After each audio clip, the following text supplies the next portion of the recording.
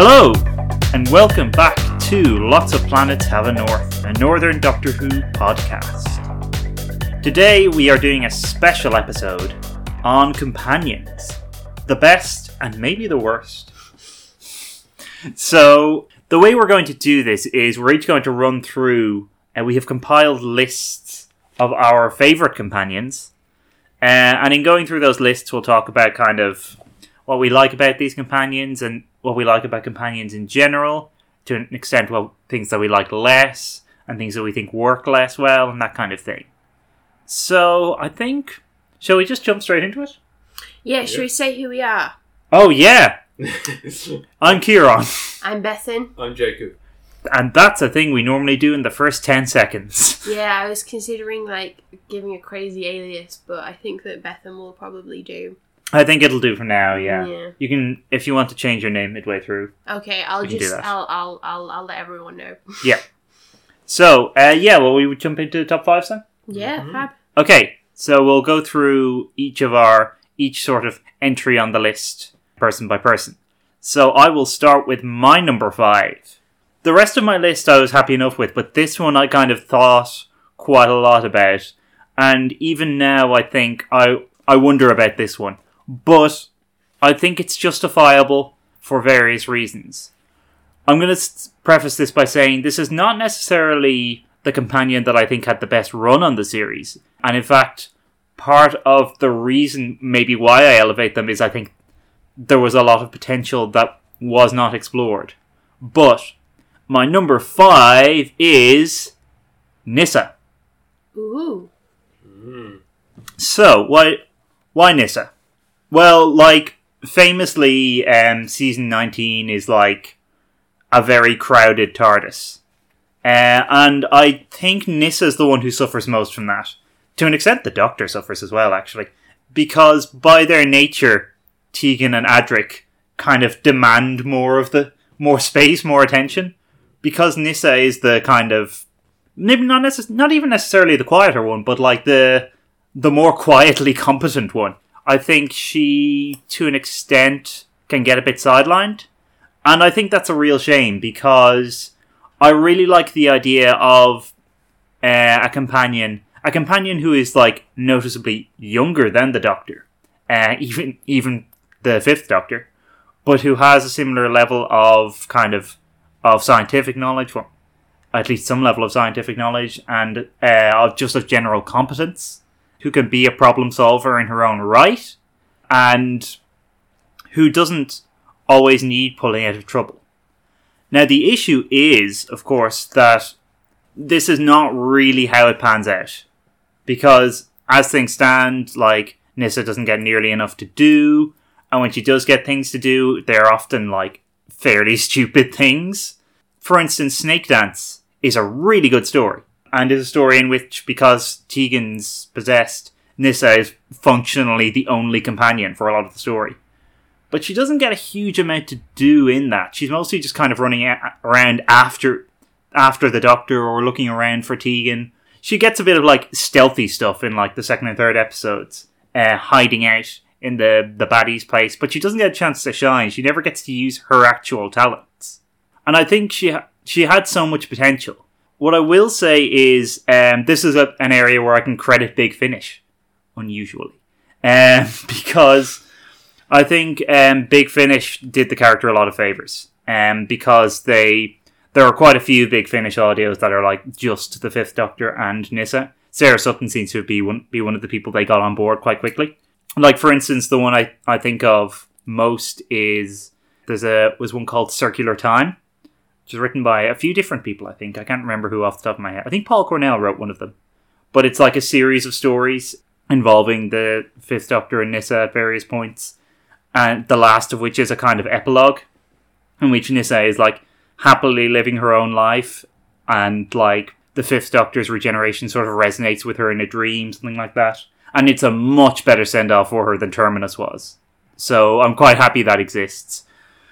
But yeah, I think I have a lot of sympathy for Nyssa on the basis of that wasted potential.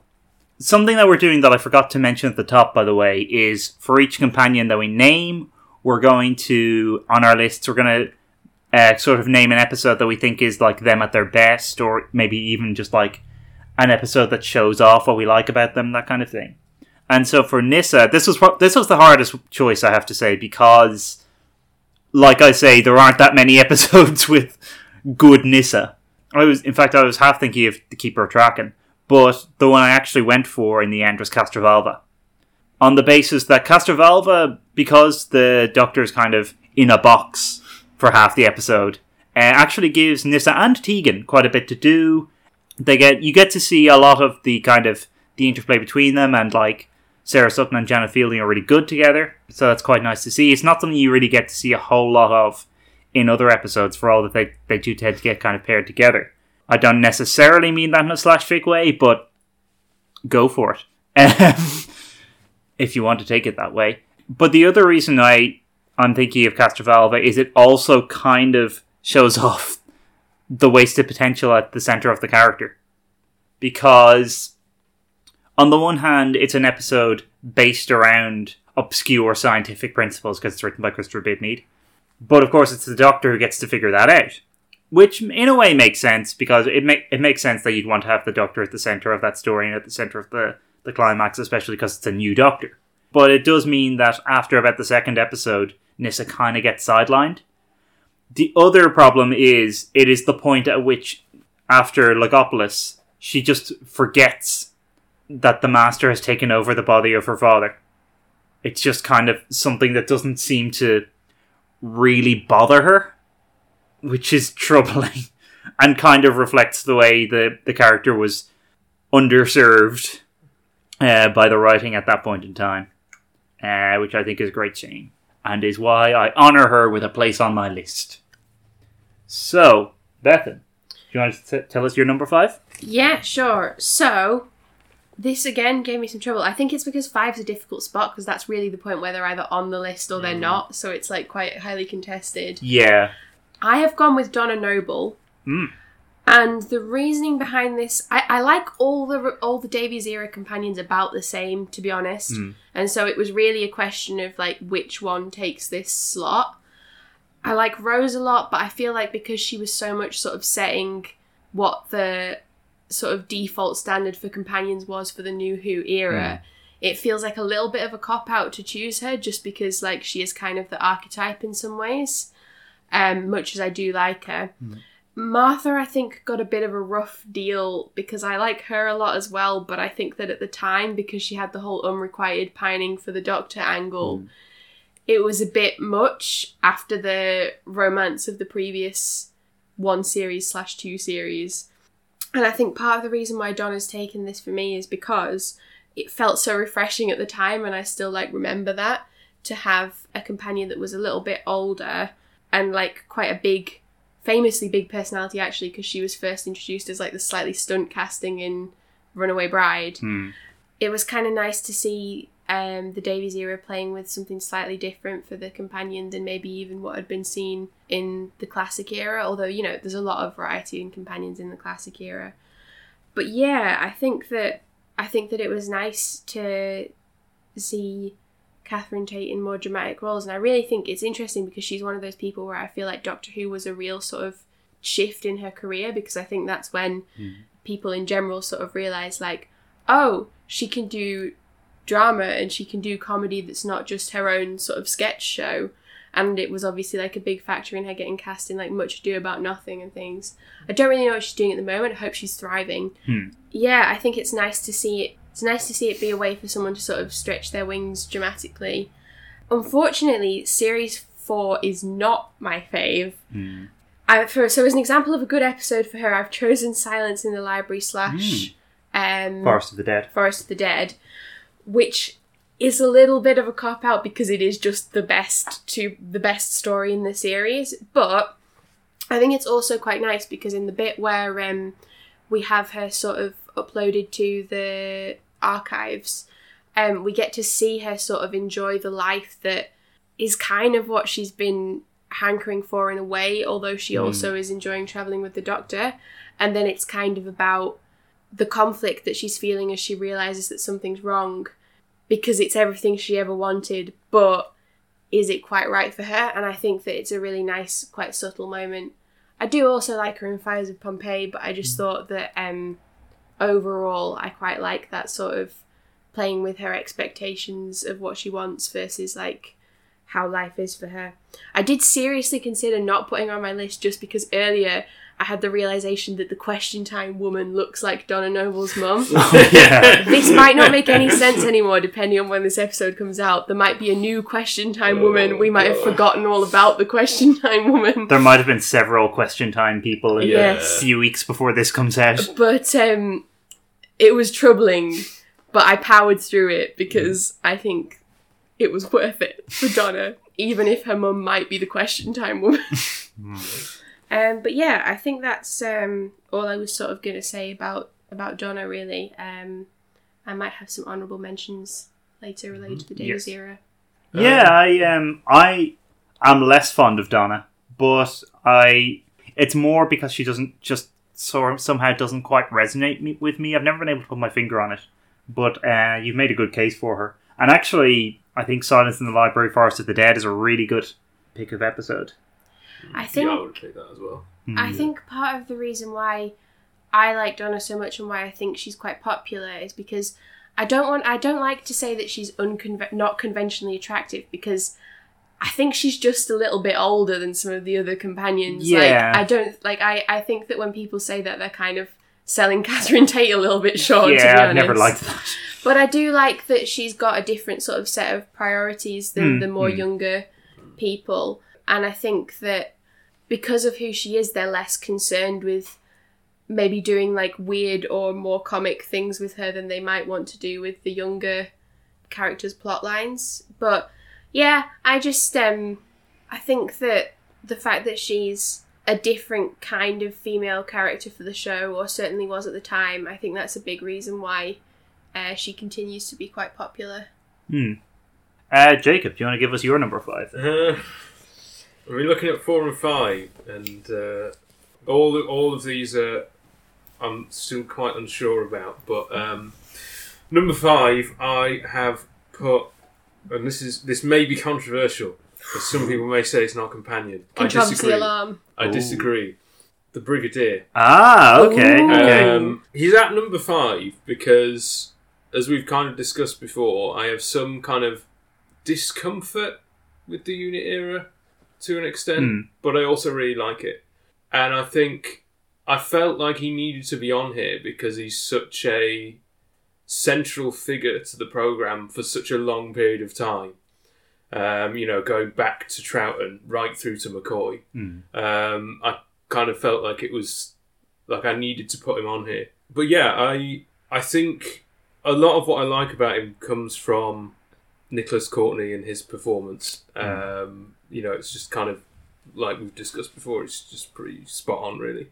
I think it's quite good to have someone who sometimes has an antagonistic relationship with the Doctor as well, because that kind of brings out all kinds of like moral and ethical debates, particularly between him and Pertwee. So, I don't know, I mean, they don't really get into it, but, you see them clash on things like the Silurians, where it's never really properly explored, but they do throughout the episode sort of clash about whether they should use military force and so on. But I think, if I was going to pick an episode, I would probably pick for him Spearhead from Space, mainly because it's the introduction of the Third Doctor, so the Third Doctor's kind of to one side, the Brigadier has centre stage. Unit has been introduced before, but it's the moment where Unit will become a kind of a regular thing within the series for a number of years. And also it's just quite entertaining to kind of watch him interacting with the new Doctor and to be quite bemused about the fact that he's got a completely different face. But yeah. Yeah, I mean, Spearhead is the point at which the Brig is almost a main character. It essentially is a main character for the first time, that he will be for the next 5 years. So yeah, I think that makes sense. And it's kind of the audience being reintroduced to him as well. I'm almost surprised at myself that the Brig didn't make my list, to be honest. Spoiler, he didn't make my list. Premature honourable mention. Yeah. And I think it's because even though I have no issue with counting him as a companion, I never think of him as one. Mm. Like if I'm thinking of him as if I'm thinking of companions, he just doesn't come up. I think of him as something separate, and I don't even quite know what that is. And I think maybe in part it's because he transcends era. Mm. It's because he was in the show on and off from like whatever 1968 to 89. Yeah. Whereas all of the companions are really tied to an era, a doctor, even the ones that like appear with more than one doctor. But the Brig, even though he's appears by far the most with the third Doctor, it is harder to think of him as tied to a particular era in that regard. So I think of him as something transcendental. Yeah, it's weird because I love the Brig, but I didn't even for a second consider him as a companion to go on the companions list, which I think says something weird about my ideas of what a companion is. And it is kind of strange because obviously when we were thinking about what counted as a companion for the purposes of this episode, we were just kind of like, well, if you think they are, then they can be a companion. Mm. But there is no like true definition, obviously. So it's like, it's always interesting to hear about what people... Because now I'm thinking about it, I'm like, oh, well, of course the Brigadier is a companion. But I didn't... It just didn't click with me. I have to admit, I also didn't think of him for a very long time.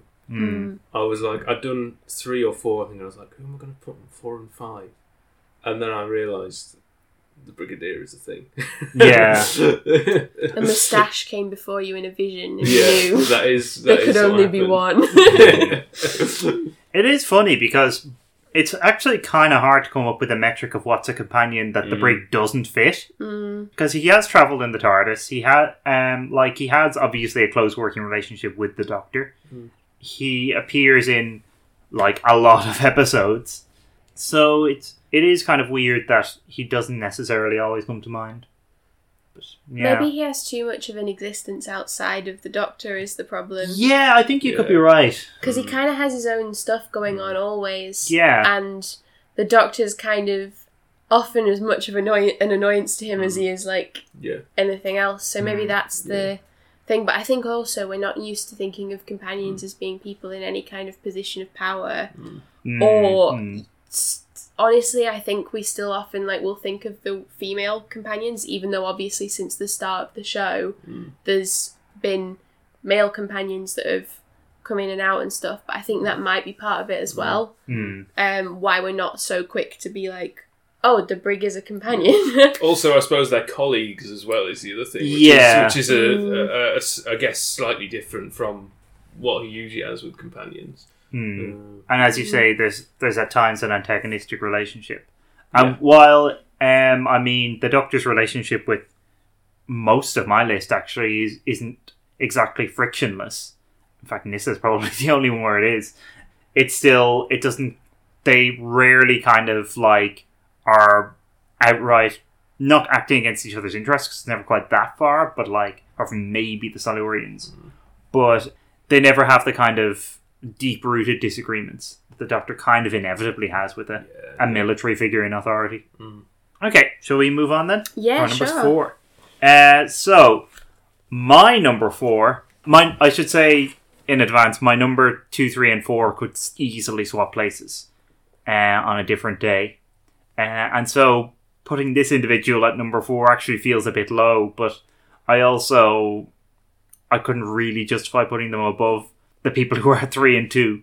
So, my number 4 is Bill Potts. Woo! And the room goes wild. Good show. The fans are in the house. Yes. I love Bill. Bill is so good. Yeah. Bill, I mean, obviously there are the obvious things about Bill, that she's a person of colour, that she's a lesbian, and so there's just immediately a kind of progressive energy to having that kind of person as a companion. But, as we have seen in recent years, diversity of casting does not necessarily result in a show with progressive ideals, or indeed companions who embody those ideals, which sounds a little bit harsh on the fan, and is. But, what I love about Bill is that she brings a really different energy to the show from any other companion. Like, it start in her first couple of episodes in the pilot, and even in Smile as well.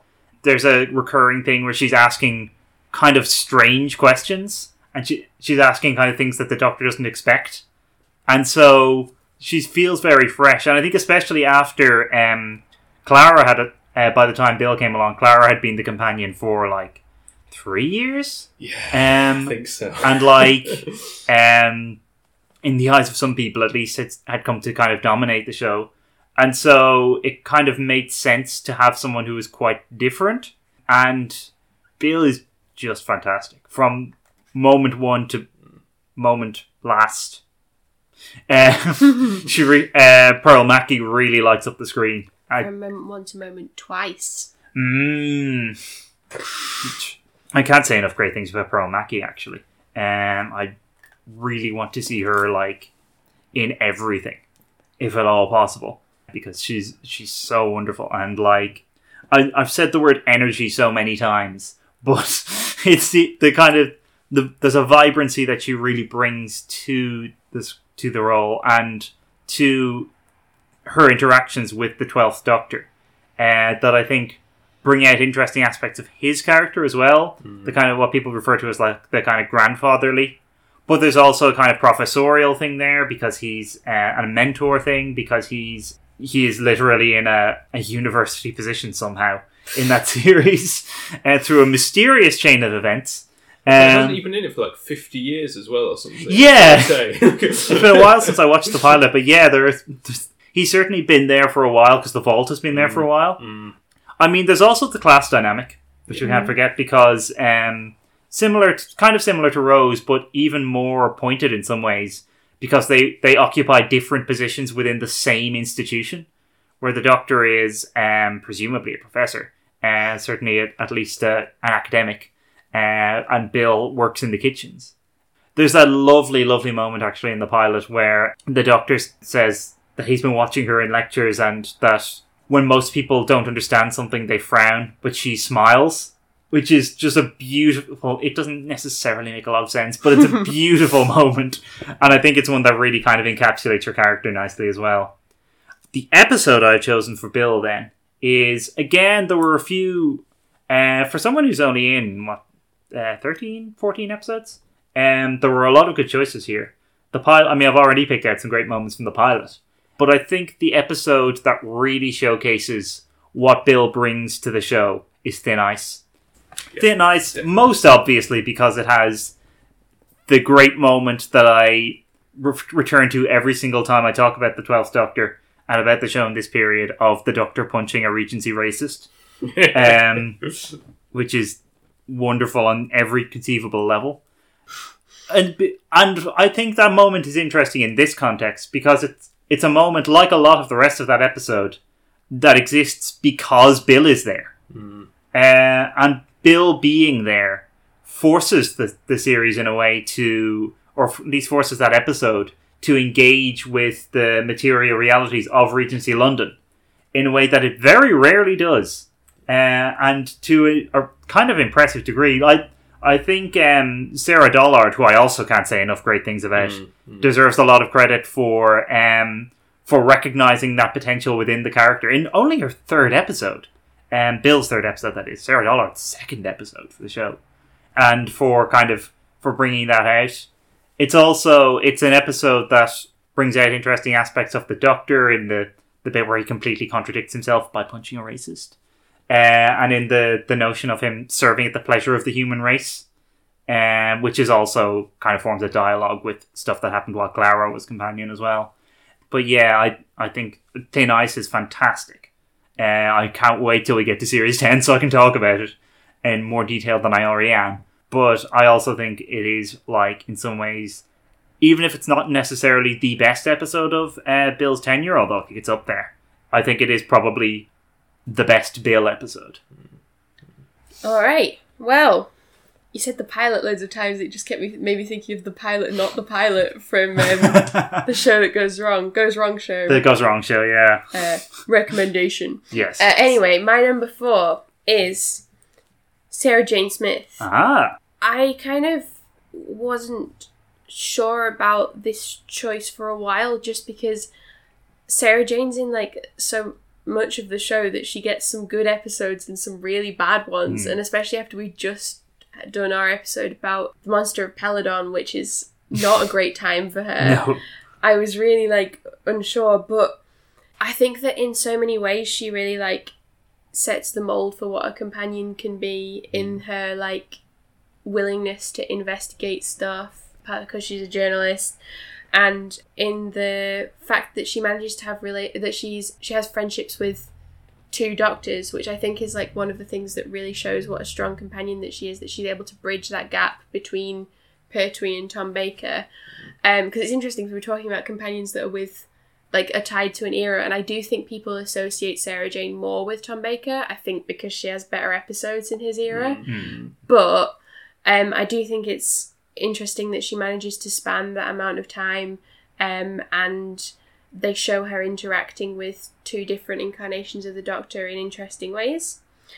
I also like the fact that she's the companion that they brought back for school reunion, and I think she's great there.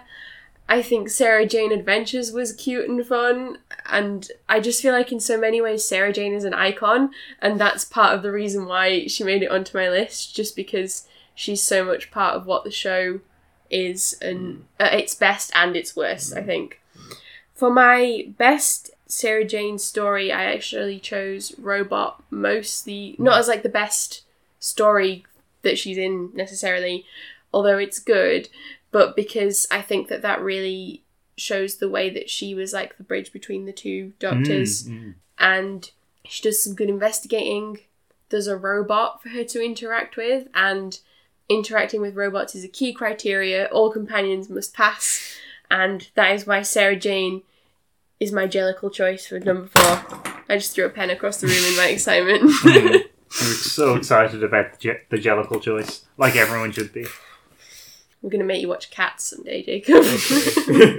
I'll look forward to it. You like survival, you'll love it. It's basically the same thing. The cats look worse. They do, actually. I'm sure. But yeah, that's kind of wraps up what I have to say about Sarah Jane. But I think the idea of them making her a journalist was kind of a masterstroke as well. I think that's a clever personality / character hook, because it means that there's always reasons for her to be wanting to look into things, regardless of whether she's actually doing it for journalistic purposes or just out of personal interest. I think it's a fun way to characterize the companion. Yeah. Just to pick up on one thing you said, actually, I think it's interesting that, as you say, people do associate Sarah Jane very much with Tom Baker. And I think that brings out something interesting about companions in general, which is how much we associate them with in terms of their relationship with a particular doctor. Because I think the reason that comes about is that, like, while Liz Sladen and John Pertwee work very well together, and by all accounts got on very well, she and Tom Baker had this amazing on-screen chemistry, which is just a joy to watch. And sometimes that just seems to happen where, like, a companion kind of really sparks with one doctor just on the basis of the chemistry between those actors as much as anything, which will come up a couple of times in the course of my list, actually. Oh, we're going to be talking about chemistry. I think I know where you're going with that. Yeah. But, like... Because I was also going to go there. I think it's interesting, because I do think that, like, there's been more recent examples of that as well, because I think I like Clara a lot better with Capaldi than with Matt Smith. I agree. Yeah. So I think sometimes it's the quality of I think partly with Sarah Jane, I think that she gets more and better stuff to do in some of the Tom Baker episodes. Yeah, sure. But also I do think it's like sometimes you can't really account for it, but like they're just going to gel better with like 2 actors can really play off each other in interesting ways that can't necessarily be foreseen by like the production team. Yeah. Well, I'm also now thinking that I should put my 4 at number 3. I'm going to leave it because it's going to complicate things too much. But number 4, and I promise I'm not copying anyone. Oh, Bill Potts. Hey! I agree with literally everything you had to say. Yeah, she's so enthusiastic And I think I'm much more positive about Series 9 now than I was. But I think at the time I was very exhausted after Series 9. I was a bit fed up because I was fed up with Series 7 and 8. Right. And I think when Bill comes in, it really energises the whole thing again. I think her and Capaldi have a really good chemistry. And I think, for me, one of the things that I want from a companion is that kind of that good relationship with the Doctor, but also kind of a companion who interacts with the Doctor in a way that brings out interesting things about the Doctor's character, and similarly the Doctor's character brings out interesting things about them. I think it's that kind of relationship, where she kind of will sort of question his sort of almost like utilitarian stance at some points. And I think I like the kind of that professorial relationship as well, and the grandfatherly thing what you were saying. I think that's really good. And so I think, again, I'm not copying you. I've got it written down already. But the episode I would pick would be Thin Ice, for all the reasons you said. I think you kind of see her kind of energy and enthusiasm, with it being kind of the first trip into the past, and how amazed she is when she goes out onto the ice and the Frost Fair. I think the episode does a really good job, as you were saying, of tackling all those issues of racism and the Doctor punching, a racist scumbag, possibly a metaphor for punching Nazis, who knows, is excellent. Yes. Yeah. So I think she's great, and I just wish that she'd been in it longer. And I wish her and Capaldi would have had more time together. Yeah, for sure. But yeah, did get an absolute banger of a season out of it though. Yeah, for sure. Yeah. Yeah, but I can't really add much more because you pretty much said everything that I was thinking. But yeah, Bill's great. Yes, for sure. There's a nice segue in there actually, because speaking of professorial relationships, my number 3 is Ace. More enthusiasm in the room there. Ace is a fascinating companion in all kinds of ways. Because as everyone in the world has said, she is the template for new series companions. In the same way that the Cartmel era is kind of a template for the new series. In terms of her kind of relative independence from the Doctor, even the kind of social material circumstances from which she comes, the fact that we get any engagement with those circumstances, which is kind of, if not entirely unprecedented, pretty close to it at least, and certainly not something that had happened for many years in the show. And it's in the relationship between the Seventh Doctor and Ace, I think, as fantastic as Ace is in herself as a character, that the really interesting stuff lies, because it's such a multifaceted and interesting relationship. There's an element of a mentor and a student. There's also an element in which she's his attack dog on some level. There's the thing where he can be kind of alternately sort of hectoring and also pushing her on to sort of do things like blow things up. There's the fact that she blows things up a lot, which is just fun in itself. And there's the strange kind of almost moral ambiguity at the heart of that relationship as well. The idea of why did he choose her in the first place? Is he pushing her onto something? And what is that thing? And so, naturally, in the face of that, my episode has to be The Curse of Fenric. Yeah. Which is the episode that kind of deals most overtly with that. And that kind of questions that relationship in itself. I've never loved the idea of, the God Complex does a similar thing, of people's faith in the Doctor being a kind of a powerful force in itself. I'm not a huge fan of that, especially with the way it's equated with other kinds of faith. But I think Curse of Fenric manages to sell it because it has all of that kind of that questioning of that relationship at the centre, which again is not something the show had ever really done. Present the idea of the relationship between Doctor and companion not always necessarily being to everyone's benefit. You can maybe argue there's a bit of that in some of the companion departures previously, Tegan's for instance, but it's something that I also don't think the show really came back to until later. And I will leave that mysterious for the moment because I'll be coming back to it. But yeah, Ace is great. I haven't read the new book yet, but I really want to. The one that Sophie Aldred wrote. Probably read it as well. Presumably, at least once. If we had an Audible sponsorship, if we were at that level of fame, that would be where we could segue in. Yeah. Oh, if only. Get in touch, Audible. That. Number 3, Bill Potts. Hey. Hey. I feel like I'm kind of I don't want to too much retread what's already been said because obviously it is quite similar. She's got great chemistry with Capaldi.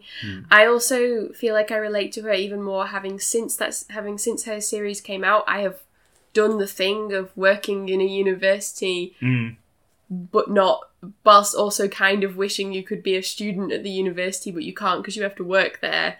So having done that, I relate to her even more. But I just really like Bill, and I actually chose a different episode / moment for her, so I'll go into that because I chose Eaters of Light, specifically for the moment which I think I don't know if I've mentioned on this podcast before, but I definitely talk about it a lot, but the moment when she's chatting to the Roman soldiers and about the fact that she only likes girls, and then they're like, oh, we're all normal, we all like boys and girls. And I just feel like it's an example of the thing that you guys were gesturing to as well, which is the fact that if you choose a companion that you can have these interesting that can create these interesting conversations with, and you actually put those conversations in the show, then I think that you get some really interesting moments, especially in historical episodes, but also potentially in the future or other times. And I think that in the future or other times, like there is not more than one other time, in the present, you can, I think that it really shows the advantage of making diverse casting choices / character decisions, and then like seeing them through in the way the script is written, because I think it really helps in getting a sense of who the character is because of the way they have to interact with the world day to day.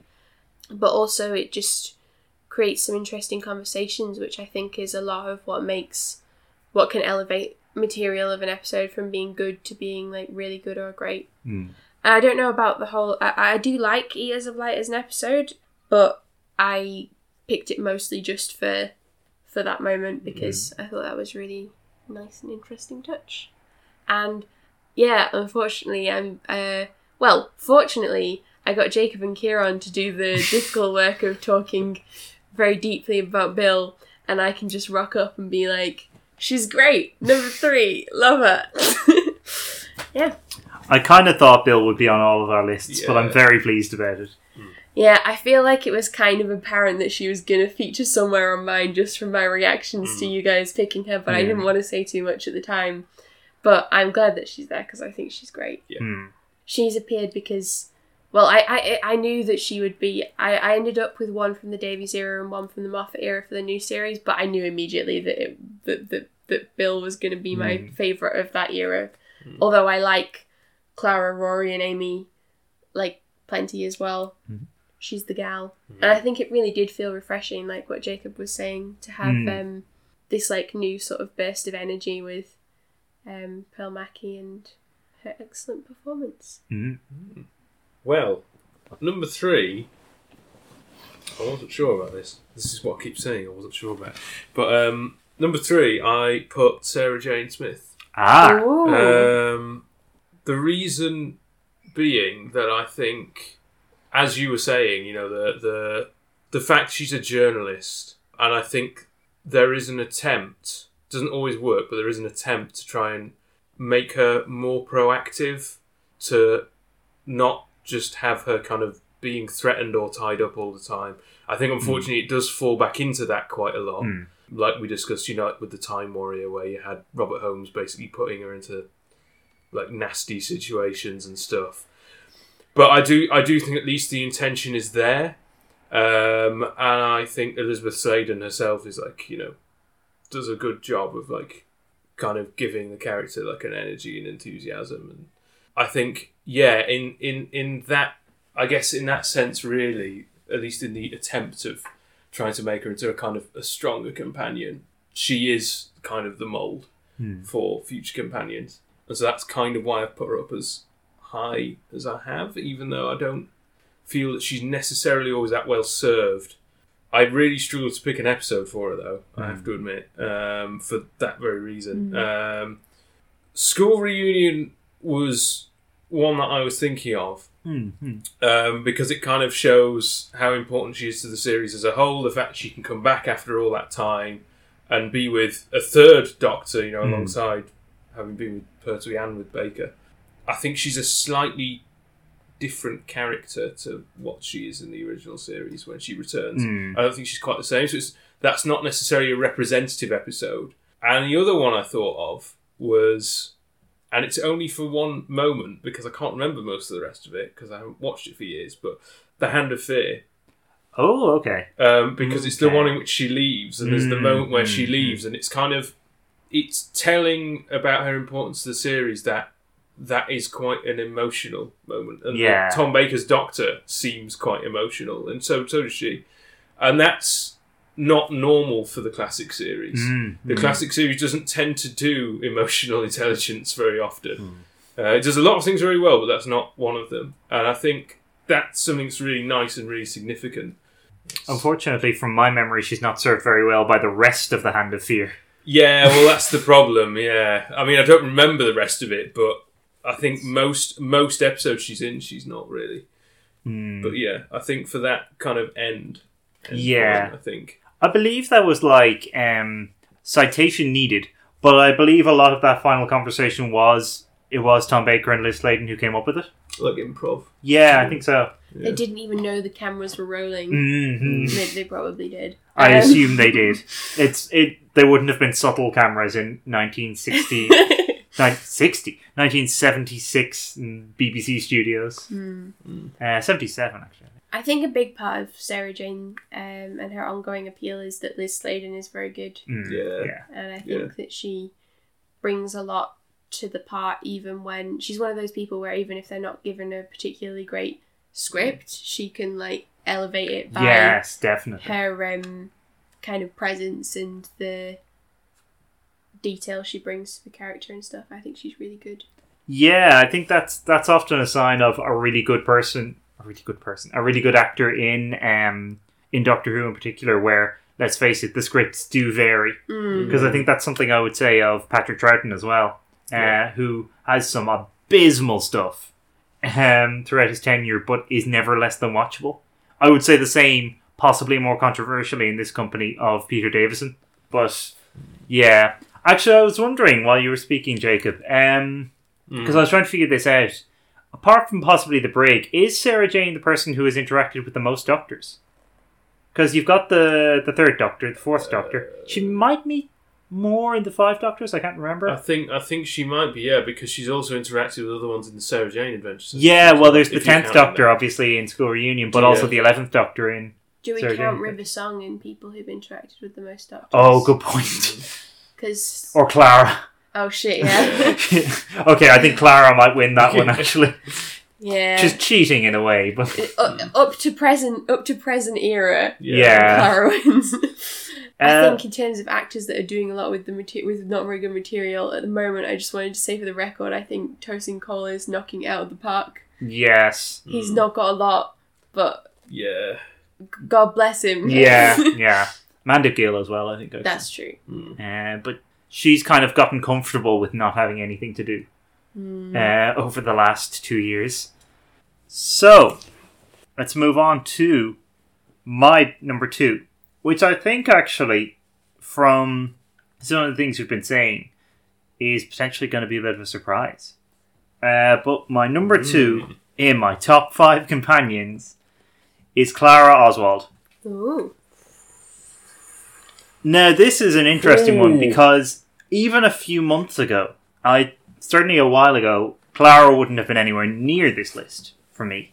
But the more I've looked back on her tenure on the show, the more I've looked back on series 8 and 9, certainly, the more I've realised that actually there are some really, really interesting things going on with her character.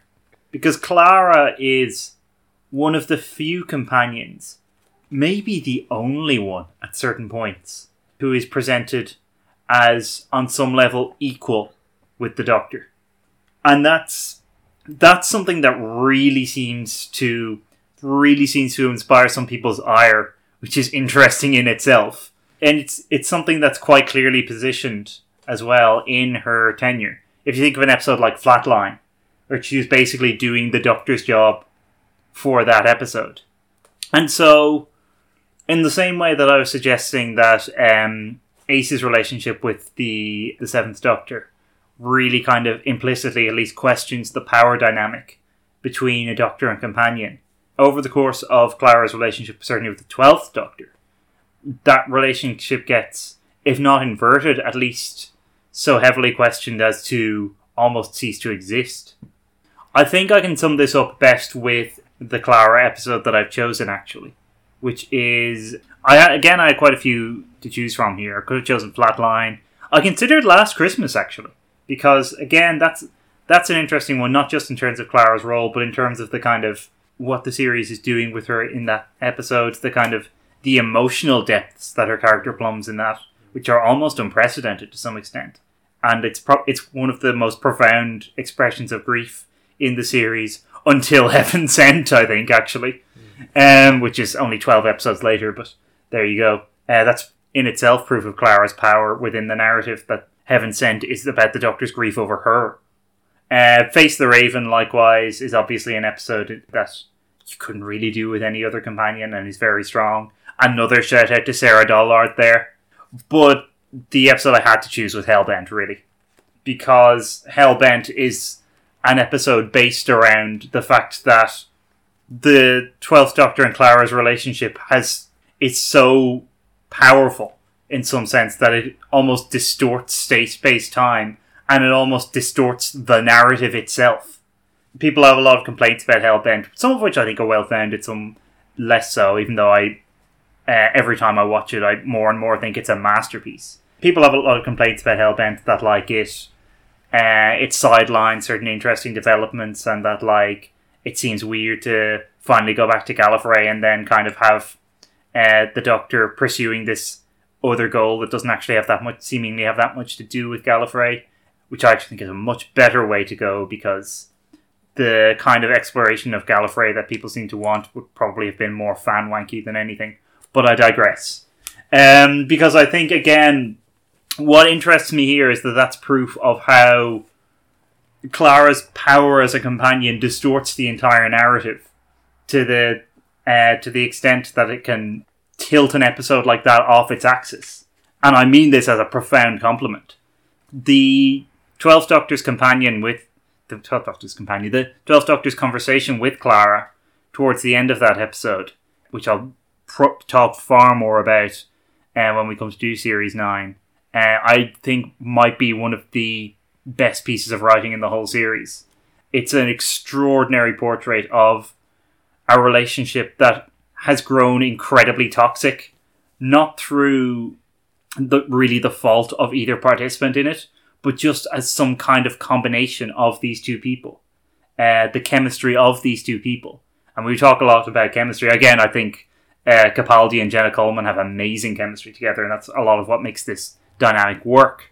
Likewise, I think even an episode like Kill the Moon, which is kind of in dialogue with that scene in Hellbent, in which Clara, not solely her, but she's certainly the focus of the narrative, is briefly responsible for the entire human race. I find it quite difficult to talk about this because I don't know that, I think Clara is so unprecedented in many ways as a companion in terms of the role that she has, that I think she's quite difficult to talk about. But Jenna Coleman is amazing in episode after episode. And as I've said, she and Capaldi work amazingly opposite each other. And I think that I never expect to see another companion like Clara, put it that way. Because I think, in a sense, she represents an extreme that the show almost can't come back from. Because by the nature of the show being called Doctor Who, there were some people who sardonically referred to it as Clara Who. during like series 8 and 9, which is why people are terrible. But there is almost a degree of truth to that in the power that Clara was given within the narrative. And I think it's an extraordinary thing. Like I say, I don't think I'll ever see it again within the show. Whether or not I want to is another matter. But yeah, I think it was something that was worth doing. You'll notice, incidentally, that I'm talking entirely about Clara's role with the 12th Doctor, not the 11th. Her role in Series 7 is, like, okay. I don't love the Impossible Girl thing. The way it ends, the way it resolves, I kind of like. But yeah, I really don't think she was fully realised as a character until Deep Breath. And from then on. I think one of the hang-ups that I have and may continue to have about Clara, to be honest, is the fact that it's like it takes until her time with Capaldi for her to really get her due as a character, to be honest. Yeah. Like, I like her, but I think that I'll be interested to see how I feel about her when we do go back and watch just the Capaldi series, each in like just the Capaldi series like in isolation, without the Matt Smith one first, because I think that it might be one of those things where, because I had a sort of negative first impression of her, I didn't really like give her the same amount of chance that perhaps I should have. Having said, I like her plenty, but I think that I'll be interested to revisit some of her stuff, especially knowing how big a fan you are of those series. Well, I mean, that's what happened with me, was that I discovered that other people really highly rated. I mean, I'd liked Capaldi's performance a lot. I was very excited when Capaldi was cast, apart from anything else. But how highly they rated Clara as a companion and the things that are done with her character in Series 8 and 9. And going back, I was really blown away. Actually, to be fair, I think the last time I rewatched Hellbent was even before I'd kind of quite realised how popular she was with some people. And as I say, I was really blown away by the way that dynamic resolves. So, my pick for my second favourite companion is Leela. Ooh. This is partly where it gets to the point of companions that made a strong impression on me early on, because Leela was definitely one of the first classic Who companions that I really latched onto. And I think that's because she represents something quite different in her coming from a less sort of, well, I say less technologically advanced civilization. Obviously, that's a bit more nuanced than what it might seem, because she's more like from an advanced civilization that became unadvanced. But it's kind of nice to have that like different perspective on things, and I think her priorities are quite different. I think sometimes it's done in like a way that is kind of dodgy, obviously, but I think that it does make for some fun interactions. And I like that she's always trying to go around getting people with the thorn. What's it called? The Devil's Thorn? Janus Thorn? Janus Yeah. Thorn. I just like how she's always going around getting people with that. I think that's a fun goal, and I approve. The story I chose to represent one of the moments I see as the best of Leela was Robots of Death, because that's the one which opens with her yo-yoing thing and the explanation of how the TARDIS works as like boxes inside boxes, which I enjoyed. Also, key point, how they interact with robots, get them to the robots of death. Everyone has to interact with robots at some point. It's important. I think that it's nice that it's interesting to like go for such a clear attempt to get a companion with a different perspective, which is something that we've not really seen in the new series, and I don't know how well it would necessarily work, having companions from different points in history or radically different alien civilizations. I guess the closest would be Nardole. Yeah, that's fair. We've had Nardole. Yeah. But he's in combination with Bill. Yeah. He's not really like the main companion. I guess also we kind of have the two, I say two, there's only one of them, but like Clara in Victorian times. But that's kind of a borderline example, like very borderline example. But I think that it does make for some interesting conversations. I think there's a lot of humour potentially. Another story I was considering for an example of her is Horror of Fang Rock, just because that's the one where she's interacting with the quite like uptight Edwardian folks which is fun. And also some of the, like, bits in Talons of Weng-Chiang that don't, like, make me hate everything about life are the bits where she's coming up against Victorian conventions. But even some of them I don't like. God damn it. But yeah, I like Leela a lot. And I think Louise Jameson does a really nice performance. Yeah, she's great. Leela was, in early drafts, my number 5.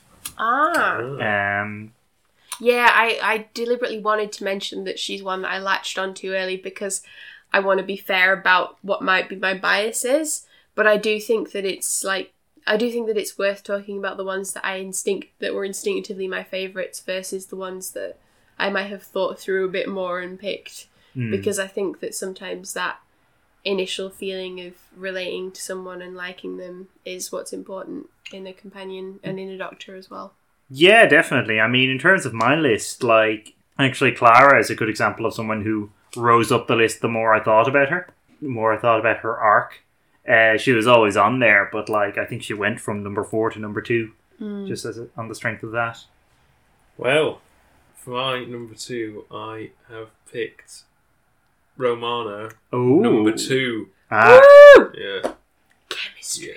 That's where I was going. That's where I was going. I mean, yeah, as soon as you said that, I did cop that. Yeah, no, like, her and Tom Baker have the most wonderful chemistry for obvious reasons. I think it's really interesting having him travel with another time lady. She's almost like an equal with him, and, like, they kind of play off each other. And I think, for me, the kind of the episode that kind of shows off a lot of that is City of Death, which is, like, a fantastic episode anyway, and everyone should watch it. But yeah, you kind of get those montages where they're going through Paris, and, you know, they're kind of, you know, saying you're talking philosophically or geographically and all that kind of thing. And it works really well. Lola Ward is great. Yeah, I mean, City of Death is great on many levels, but, like, I think it shows off not only is it the best showcase of Tom Baker and Lola Ward's chemistry, because there are points in that episode where it feels like they just had a camera following them around Paris. But also, like, she does get a lot to do in that story. She does there are lots of little bits and pieces that she kind of figures out herself. There's, like, bits where the Doctor's off doing something and she's off doing something else, sometimes with Duggan. And so there's an independence going on there. So let's talk honourable mentions for a bit before we get to our numbers 1. So, like, I've actually already mentioned one of mine, which is Leela. I think the reason she didn't make my list was, as much as I like her character, as much as I like Louise Jameson, there are too many kind of implications going on in the sort of Eliza Doolittle type story that she has going on that concern me. As much as I do like her as a character, the more I think about that, the more worried I get. Especially given that she does have to be the companion in Talons of Weng-Chiang, which is a sullying episode in all senses. No one was a part of it that was not tarnished somehow. Yeah, so for my honourable mentions, I'd like to point out that we specified, although we've not mentioned it yet, that this had to be humanoid companions. Yes. Because otherwise, there would have been nothing stopping me from fulfilling my ultimate goal of finding enough versions of K9 to fill out the top 5. There are which I think 4. there might be. There's definitely 4. I just have to find or create a 5th one. I bet there's 5, like, if you count, like, Big Finish ones or something. Oh, God, yeah. But yeah, I think K9 is great, and that's just what I wanted. That's what I wanted to get out at this point. The honourable mention of the best boy, both a dog and a robot. What more could you ask for ever? Stunned silence. As is only appropriate. Do you have any other honourable mentions to get through? Or I have an honourable mention. Oh, okay. Now, technically not a companion. Oh, okay. It doesn't matter because he's there all the time. Sergeant Benson. Yes! Steadfast, dependable, charismatic. Hey, you've not seen my number 1 yet. No, I love Benton. Yeah. Again, Benton, I think, like the Brig, it's kind of, when you start paring it down to what makes a companion, he does seem to fulfill most of the criteria. I mean, apart from anything else, I love his reaction to going into the TARDIS in the Three Doctors, where as opposed to everyone else going, "Oh, it's bigger on the inside," he just kind of goes, "Oh, okay, so that's what's in here." Yeah, I guess once you've seen that many people go in it and come out of it, you kind of like... Benjamin did like the work in his own head. Yeah.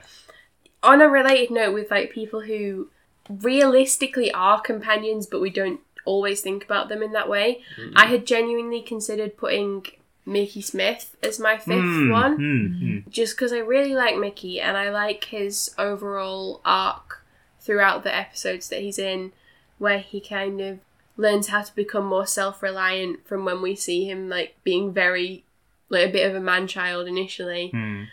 Yeah, I guess what kind of kept me from that was partly because I felt like it wasn't really fair to give that spot to someone who I think sometimes if you have people who appear less, that means those appearances can have more impact and you treasure them more. And so it felt a little bit unfair to give the spot to someone who gets to have the sense of surprise and delight when they're in an episode, rather than someone that you know is going to be there all the time, and so you kind of have to so you kind of have to have a more long-term investment in. I also like did consider putting Jackie Tyler in, but like that was really pushing him. But yeah, that's why he didn't make it. But I do really like Mickey, and I just wanted to like put that out there. Yeah, I think that makes sense. I mean, the obvious comparison point, I guess, would be Rory, who like clearly is a companion and appears regularly and appears in every episode of Series 6, for instance.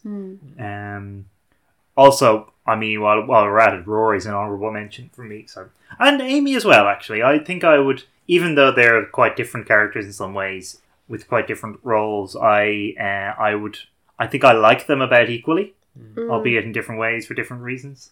Because we've been revisiting some of their episodes recently, I've kind of been reminded of how much I like both of them, actually. Because I think I remembered liking Rory better. But actually, I had forgotten how much I like Amy as well. I bet there are people who don't count Rory as a companion. And those people are wrong. Yes. But I do think that there's like there's still a prevailing view that it's Doctor Who and his assistant. Yeah, yes. Well, the Doctor and his assistant, but you know... Those people probably say Doctor Who and his assistant, if we're honest. Like, as if it was like a big... as if it was like a Target novelisation. Yeah. Where the people who aren't those pretty young women don't really count as the companions. Yeah.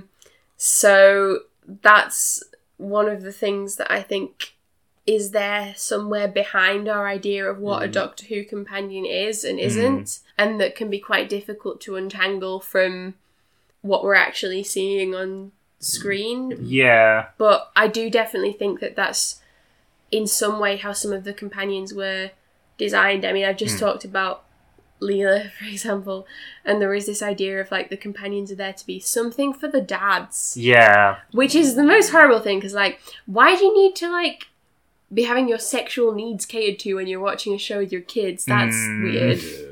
But I think that was something that was definitely built into the show at some points throughout its history, and at some more than others. Yes. And I think that it has a bit of a legacy. Yeah. I mean, it's interesting because that's not the model until the middle of the Pertwee era. And even then, because it's Earthbound, it's kind of a bit different. But Jo is really the first companion who properly seems to fit into that mould. Oh, she's an honourable mention, actually. I didn't get to her. But her and Ace and Tegan are all the rest of my honourable mentions. Because I like all of them. And if I'd seen more Ace episodes and more Tegan episodes, which I still have work to do on, they might have made the list. And that Jo was just another one in the same kind of field as Sarah Jane, where I'm like, she's such like an emotional core for the show for like such a amount of time. But then ultimately I was kind of like, well, I like Sarah Jane more, much as I do still love Jo Grant. But they were all ones that like may come in future iterations of this list, or were definitely in the pool of people that could have got into this top 5 as well. I mean, Sarah Jane's one of my honourable mentions, I should say. It's funny, as much as I like her, and I really do like her, she's never been like top tier for me. I like most of the episodes that she's in. I like Liz Sladen a lot. She has fantastic chemistry with Tom Baker and with John Pertwee to a lesser extent. It might partly reflect my feelings about that era of the show, to be honest, because I think to a certain extent it can be hard to disentangle your feelings about a companion from your feelings about an era of the show. And early Tom Baker is not my favourite era of the show for various reasons, which we will get to in future episodes, I'm sure. But, like, she is very good. Does she spark joy? She sparks moderate joy. Restrained joy. Yes. I mean, well, we're talking about, like, kind of templates and where things started out. The other big honourable mention I should point out that I have is Barbara. Ah. Because, like, people have argued quite convincingly that for the first series and a half, Barbara is the main character. Because the Doctor is this strange, otherworldly figure that we really don't know anything about. And Barbara more than anyone else. Ian as well, but particularly Barbara, is the one who is kind of reacting to every new situation that they find themselves in. It's Barbara who ends up being if you think of an episode like the Aztecs, it's Barbara who's kind of the moral core of that episode. Is it Barbara who has the initial concern about Susan as well, or is that kind of both of them?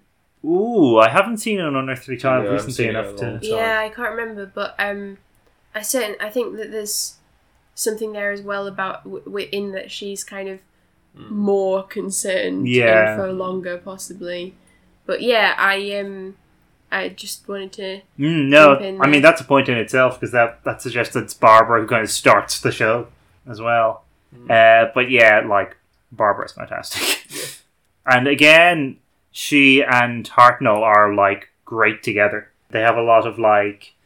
Quite a few of those relatively early stories, if not center on, at least, like, come down to, if not confrontations, then at least kind of heated discussions between Barbara and the Doctor. Again, the Aztecs is a good example. Again, like, Hartnell is famously not the most consistent, but, like, in all of those interactions, he's at the top of his game. And it's a joy to watch. That sparks joy. Do you have any more honourable mentions? I don't have honourable mentions. The only thing I had really was, I thought, because you were saying about Barbara, I don't know how you feel about this, but I am not a fan of Susan at all. Oh, we can do dishonourable mentions now. Oh, yeah, okay. Susan. I just think... I realised this recently when I went home and I was watching The Reign of Terror, and I haven't watched anything with Susan for ages. And I feel like she's part of that problem that we've kind of picked up on, of companions who, you know, just kind of scream and run away, and that's kind of it, like female companions. And it makes no sense, because, like, yeah, I know she's the Doctor's granddaughter, but there's also plenty of implications that she's travelled with him for a while, she's extremely knowledgeable. Why on earth would she be terrified of absolutely everything that she sees? Like, it just...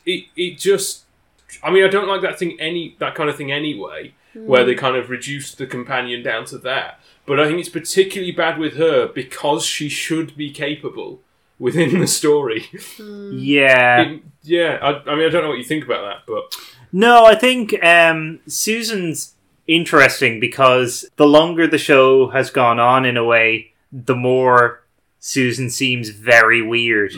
Because there's all kinds of implications within Susan. The more we find out about the Time Lords and Gallifrey and all of this stuff that clearly just are not there in that character. As she was woven on a loom. Yes, she came from a loom. We know that now. That's incontrovertible fact.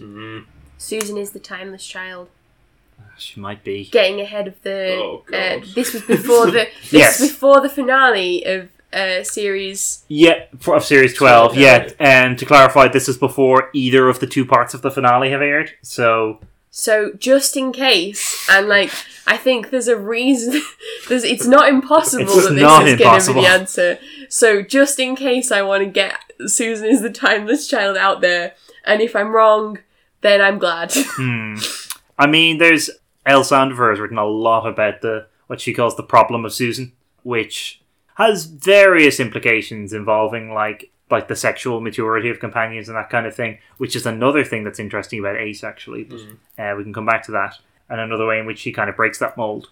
But the fact that Susan's story ends at the end of the Dalek invasion of Earth with her being paired off with a random man called David Cameron. Oh, according to the novelization, which is amazing and awful. And the Doctor saying, like, yes, I will come back. And then never coming back, as far as we know. I'll visit. Yeah. so maybe the world in the Dalek invasion of Earth is just like the UK post-Brexit. In some ways it does seem to be. But that's a whole other topic, I think. How old is Susan when she gets married? We don't know. Okay, I just wanted to make sure that we weren't insinuating that David Cameron was going to have, like, a child bride, even though this David Cameron in the novelization, the fictional one, may have one. Because she's, like, 15 at the beginning, right? She's suggested to be 15. Oh, but we don't know. She's got to be she's a school Time age Lord. because she was in the school. But Yeah. like you said, that doesn't mean anything, does it? Yeah. Oh. Yeah.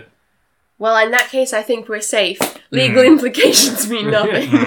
Yeah, she could be like 100. Yeah. Yeah. And I think the implications around what we know about Time Lords lean more towards her being, like, probably quite a bit older. Mm. And then there's, like, all of the implications going on in Remembrance of the Daleks about what the Doctor was doing in London and all of that kind of very confusing stuff that drives Tatwood up the wall in a very entertaining way. What other dishonourable mentions do we have then? Well, there's one glaring one, Yes, isn't there is. Yeah, I mean, it feels kind of like cliche to mention Adric at this point, but I think we're all thinking it. Yeah. But I was thinking a bit about why he's so dislikable. And I think that it's kind of the perfect storm of him being written in a way that doesn't really endear him to the audience, but also not being acted particularly well. Yes. So I think that it's kind of both of those things combining. Plus the fact that I feel like he never really gelled with either of the two doctors that he's paired with. I don't think they really had a rapport. And it never really seems like he gets along with Nyssa and Tegan particularly well. So I think it's a bit difficult because he's so he seems to be so abrasive to the people around him that you're not really sure how you're supposed to be engaging with him in a positive way. And I think that's really the heart of the problem, along with the fact that he always seems to take the side of the bad guy. Yeah. Like, Yeah. I remember when Doctor Who on Twitch was on, and we were watching through, like, the end of Tom Baker, the beginning of Peter Davison, and it all almost seemed to like, culminate after a few episodes, because he does, in State of Decay, he, like, pretends to side with the vampires, and then in Castrovalve, obviously, gets kidnapped by the Master, and then in Fort of Doomsday, he outright just sides with the villain. It's like, I think both sides have good arguments, and, like... I think, actually, speaking of Doctor Who on Twitch, in the pre-show for the Fourth Doctor, Paul Cornell made a very good point, where he suggested that Adric is written in a very weird way, where sometimes he's like the rebellious teen who's a street gang member, and sometimes he's the, like, genius child. And they never quite gel. If we were to choose an episode to sum up the dishonourable mentions as well, then the perfect one is actually Earthshock, for all kinds of reasons. Yeah. Because, for me, it just really speaks to how misconceived Adric was as a character. That, like, in the story where we're probably meant to feel sorry for him begins with him getting really snotty with the Doctor, and them having a bit of a tiff. And then we get his final line being, "Now I'll never know if I was right." Which, again, is mind-bogglingly misconceived. Because it's presumably meant to arouse some kind of pathos. But instead, it's just like, oh, for God's sake, shut up. If I'm ever in a situation where I get to choose my last words, do you think I should pick "Now I'll never know if I was right" just for the joke? I mean, that's entirely your decision. It'll be a very niche joke, but I'll enjoy it in my last moment. There's also the fact that when he's using the keyboard, I think it was Stephen Moffat who said this in an interview, when he's using the keyboard on the spaceship, you can tell that he knows it's rigged to blow up because he's just like jabbing it and then moving his hand away. Oh wow! It's very entertaining. Although, so I did once read an article in Doctor Who magazine that was about people having like their sexual awakenings because of Doctor Who companions, and there was like something about people realizing that they were gay, because I guess this was like just male fans only or something, because they saw Adric, and I was like, what? Well, at the time I didn't register it, but later I was like, this kid? And so apparently he was doing it for some people, like yeah. I just wanted to put that out there. And I also have heard accounts of people being genuinely moved by the broken star at the end of Earthshock. But I remain sceptical on this point. Yeah. Anyway, I feel like we could probably like just keep roasting Adric for a really long time. Do we have any other dishonourable mentions? I'm not a massive fan of Harry Sullivan. Yeah, I would say I'm neutral on Harry, to be honest. Yeah, I'm not really. I don't really like how he either way. seems to be posed sometimes as like the opposite side to Sarah Jane's women's lib energies, as if they were like trying to do some sort of like neutrality thing where like, oh well, you know, but that's not every story, so I feel like it would be unfair for me to judge him on that. But I do feel like he has some of those energies sometimes. Yeah, he has very he's not that young, but he has a young conservative's energy somehow. Or like being a gentleman energies. Yeah, it's the combination of the blazer and referring to Sarah as old girl, I think. But you know, I don't necessarily. I dislike the way that he is used sometimes in stories, but I don't necessarily dislike him. Certainly not in the same realm as some of the other people mentioned. Adric. Yeah. I also think that there are companions that just never really get fleshed out enough. Oh, for sure. Pending to see who's going to be added to this list in the future. But yeah, I think sometimes. Oh, actually, I do have another dishonourable mention. Ooh. Every time when they had a Christmas special, an Easter special, or whatever special, and there wasn't a companion at the time, but instead of doing something interesting and having the Doctor without a companion, they just wrote in a random person, particularly Red Bus on Planet Lady. Planet of the Dead. Oh, yeah. But also, I can't remember although her I maintain from the Christmas special that Kylie Minogue's performance as Astrid is fine, I also don't think that it's advisable. I think it's silly to just write in a companion for one episode instead of making yourself do something interesting with the fact that there's a Doctor on his own. Well, I mean, when they did that in The Waters of Mars, it was really good and interesting. Exactly. So. Oh, when they did it in Heaven Sent, it's really good. And when they do it in Deadly Assassin. I also think just in general, the Moffat Christmas specials, whilst not all great, tended to not do the super obvious thing of like, this is the companion for this episode, whereas I think that with some of the Davies ones you could really tell that like, okay, here's who we're drafting in to fulfill this role because we need someone. But yeah, Waters of Mars was good. Yeah. Like, I think that that's an example of how if you're willing to kind of step outside of that format for an episode, you can create something that's good and interesting in its own right. But I do think that like just the complete sort of non-entity companions that like show up for an episode because they needed one, just not good. Dislike. I will point out with regard to the Deadly Assassin that the fact that story doesn't have a companion means it is, I believe, the only story of the classic series anyway, probably of the whole series, to feature no women. So that's worth mentioning. Hey, I mean, Monster Peladon comes close, guys. There's a few where like the only woman is the companion, but like none at all in Deadly Assassin, which is a great story in many ways, but that's not one of them. One of the things I enjoy about Leela's first story, in fact, is that for a while I was like completely unclear if the Sever team had any women.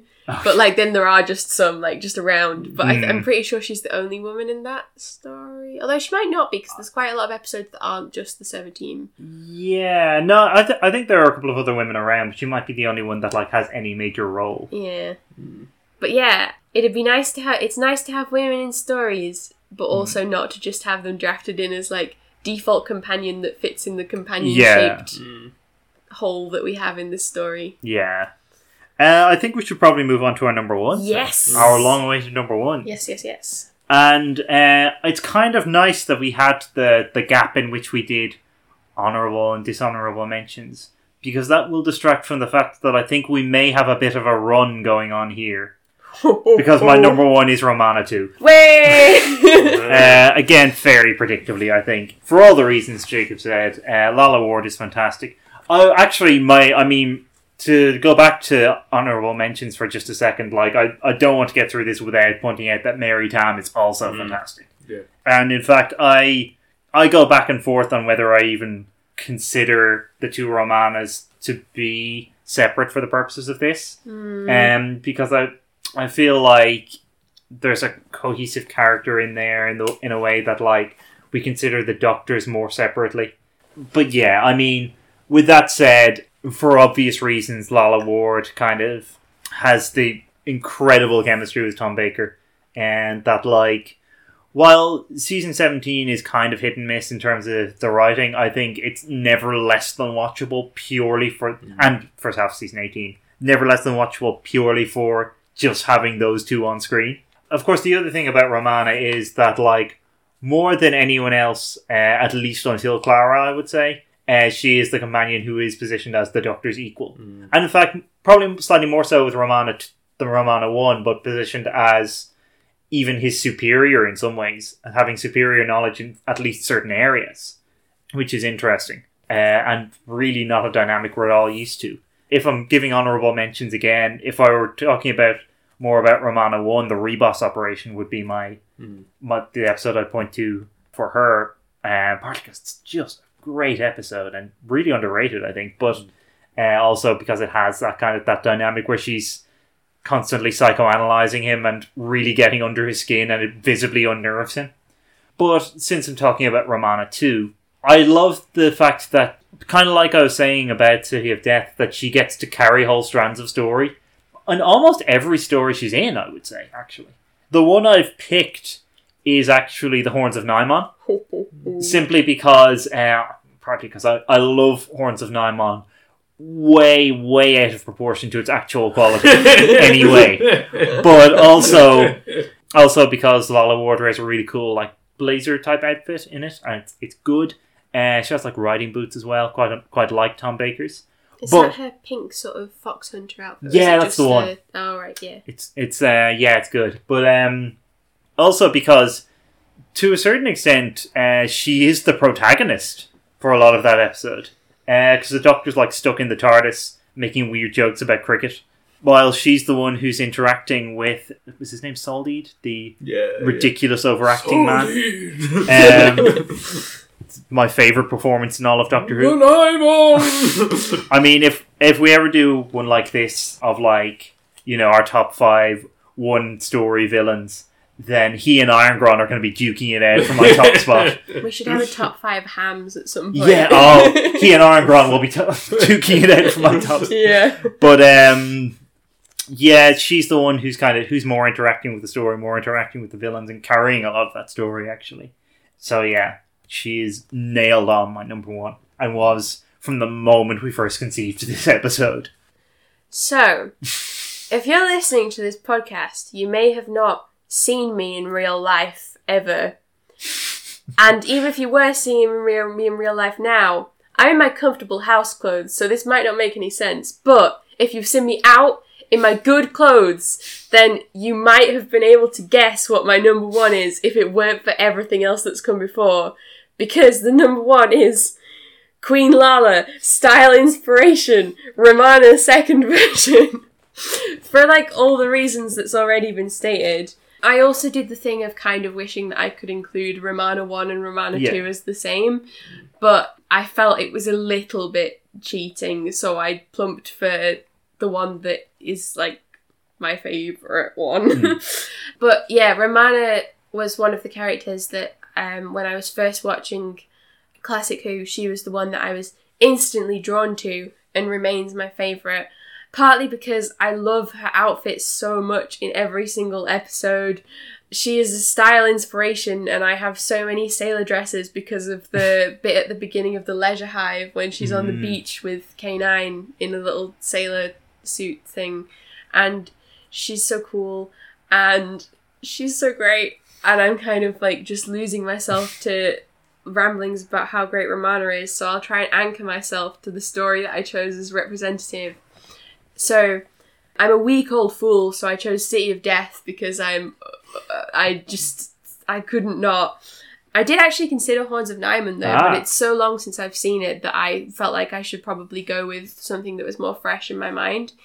But I actually specifically wanted to highlight the section where she's in the cafe with Duggan, just because I thought that was a fun example of the way that, in a similar but quite different way to the thing with Bill talking to the Roman soldiers, I thought that it's an interesting way about how things that are specific to her shape the interactions she has with other people, and that making a kind of interesting moment in the story, because I think that it's fun to see Duggan have to like recalculate his expectations of who she is based on what she's saying, even though she looks quite young and such. And I also just think that like Duggan is excellent, so any time spent with him is quality time.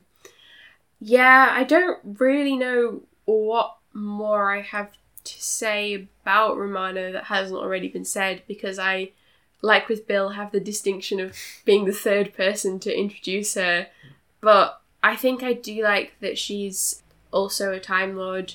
I think it's difficult because in a way the things that I like about Romana aren't things that you could do with every companion, because it just wouldn't be feasible. I mean, you can't have them all be going out with the person playing the Doctor. No, I mean more like having a Time Lord companion works well if you do it once, but if you did that like every other time, it would drag. But I think the thing that I like about her and Leela is that they were clearly like experimenting, and did quite a bit in the classic series actually, with the kinds of companions they were going to have and how they were going to interact with the different worlds differently from how the Earth-based companions, for which we have someone like Sarah Jane as a model, would do.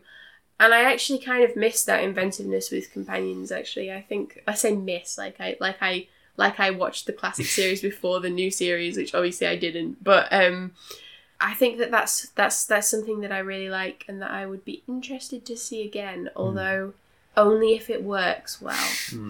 So maybe not.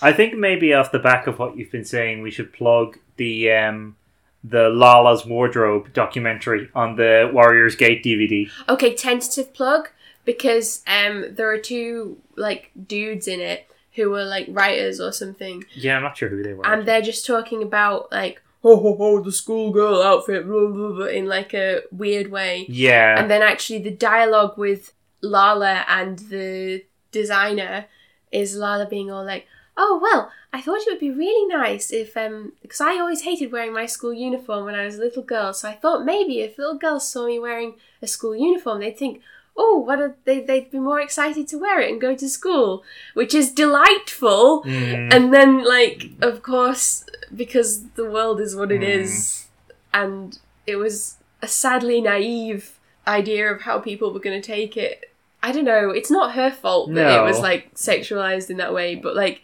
it's quite jarring to see the two perspectives. Also, Louise Jameson didn't realise how people were going to react to the Leela costume, so that's a running theme. I would recommend the documentary, because Romana has some excellent outfits, both Romanas, although I'm more partial to Romana 2's, but I regard their kind of weird, like, way lads, the kind of attitude towards her school uniform-esque outfit to be distasteful and quite objectifying of a very complex character. That was a good hair flick for this audio medium. Thanks. I actually have my hair tied back as well, so it didn't even work in real life. So, Jacob, round us out with your number one. Well, I don't think this is going to be a surprise. At number one, I have Ace. I've been writing these down as we go, and I was writing the A just as you were speaking. As soon as we knew that we were doing this, I knew exactly who was going at the top. Like, she's just fantastic. Like, the chemistry between her and McCoy is incredible. It's probably one of the best, if not the best, Doctor companion pairing in the series as a whole. As I was saying earlier, it does that thing again of the Doctor and the companion work together in a really interesting way where they both reveal things about each other. Yeah. So the McCoy's kind of manipulative character is shown through the way he interacts with her, and similarly that kind of brings out, kind of her past and her kind of backstory, I guess. But she's great, and she beats the Dalek with a baseball bat, which is important. But and as you were kind of saying before, that finally having that kind of materiality, I think is really good, and having it come from a council estate and being a template for future companions is another reason why I put her at the top. In terms of an episode to kind of exemplify her, that was quite difficult. I think I also ended up going with Curse of Fenric, because you get the relationship between her and the Doctor really strongly, when he kind of, again, is very manipulative and says that he only took her on because, he thought that Fenric had kind of plans for her and things like that. And he kind of breaks her faith in him. So there's all of that going on there, and there's this kind of relationship with her mother that comes through. But the other one that I was considering putting down is Ghostlight, because I think there's some really good work done there as well, kind of when she goes back to the house, which she burns to the ground essentially. And again, it's the kind of the strained relationship between her and the Doctor at times. But yeah, I think Ace is my number one. To be honest, most of season 26 I think is pretty exemplary of her, really. I think you could pick most of season 25 as well. Certainly Remembrance, certainly Happiness Patrol. Probably Greatest Show in the Galaxy. Even Silver Nemesis, I think, to an extent.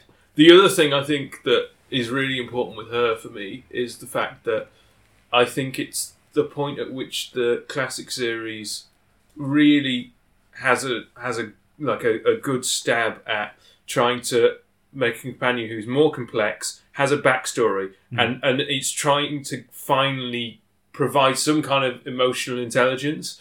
Because as I was saying earlier, that is virtually never there in the classic series. And I think it's one of the few instances where it really is, and it works really well. Definitely. I mean, I really want to watch the season 26 box set now. It's just all of it at once. I actually have some Ace catching up to do, because I've seen Survival and Greatest Show in the Galaxy, and that's kind of it, really. You've not seen Curse of Fenric yet? No. And I already have like a positive impression of Ace, but I feel like I've not really seen as much as... Well, I haven't seen as much as either of you, and I possibly haven't seen enough to really be able to know how I feel about her as a character.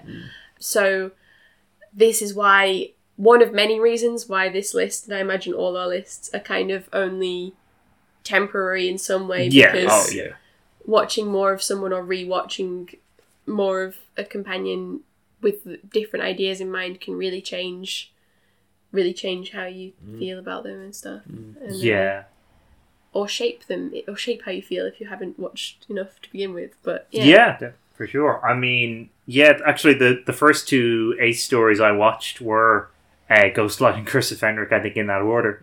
And so those really floored me with, like, it's just not something I expected to see from the classic series. The complexity of character building that was going on there. Are Ghostlight and Curse of Fenric, respectively, the one with the World War II outfit and the one with the dress? Other way around. Because I've already got a very strong positive impression based on the fashion choices, because I saw the trailer for the new box set of season 26, and I was like, good outfits. Yeah. New box set also has a very good interview with Sophie Aldred. She's very kind. She is. all of that's something else that I want to say about, like, basically all of the actors that I know of that played the, like, classic Who companions. They seem to be really nice, and, like, a lot of them have good Twitter presences. Yeah, I mean, Katie Manning in particular. And I feel very soothed and gratified to see them thriving, and I just... it makes me want to like them even more on the show because they just seem so nice. I think that about rounds us out, actually. We've gone through a lot, I think, just in terms of making these lists. I think this has thrown up a lot of interesting conversations. I mean, I don't know if either of you had any idea if there was anything that was, like, unifying your lists. But, like, when I look back at mine, what I find is they tend to be the companions who are relatively independent on some level, who have some kind of competence, who are suggested to have some degree of competence that is separate from the Doctor. That may, like with Ace, for instance, lie in areas unrelated to the Doctor even. So I suspect that probably speaks to what makes a good a companion that works for me anyway. But I mean, I think for me, what I was sort of thinking about as I was making the list, especially when I was thinking as well of things that I don't necessarily like so much with companions, is I think that all the companions that I really like are ones where you have a sense of who they are, and that informs the way they interact with the different worlds and times that they find themselves in. I think I like to sort of feel that a story or a scene wouldn't have worked with any other companion. I think the worst thing is when it would be some sort of interchangeable mess. And I think that all the ones that I picked kind of are representative of that. Yeah, I think looking back over them, most of these ones that I picked are independent, competent, independent of the Doctor. But I also think as well, for me, like an essential point is they have to be independent, but they also need to work with the Doctor at the time, and they need to kind of bring something out about them. And you know, and vice versa. Yeah, and I think that definitely runs through all of these pretty much. Yeah, I think I would say similar. And, like, for instance, that's one of the reasons why I think Clara really shines with Capaldi, where she doesn't necessarily... She's fine, but, like, doesn't necessarily in the same way with Smith. It's also that the narrative focus is a bit different. It's a bit more exploring her as a character as opposed to the mystery of her. But that's a kind of a separate matter. So I think that about wraps us up for this Companions episode. I've enjoyed this a lot. This has been a nice kind of trip through all of Doctor Who in quite an interesting way. A journey through space and time. If one must. Our next episode, there's a slight kind of change to the schedule for various practical reasons to do with the recording, but our next episode will be on Series 6. So, kind of relevant to some of what we were talking about earlier, and looking forward to getting through that. So, until then, I have been Kieran. I've been Bethan. I've been Jacob. And you can rate and review us on Apple Podcasts. Give us a like, a comment on SoundCloud. I think you can do like a thumbs up thing on Spotify. I don't know. Also, get Audible to sponsor us. Yeah, and Squarespace as well. Oh, I know all the ad reads from everybody else's like podcasts and YouTube videos, so it used to be great. Yeah, I know. No, we could do the thing like Adam Buxton does and do like weird, stupid songs for our sponsors. Yeah. Anyway, give us any kind of feedback that you can. That would be very much appreciated.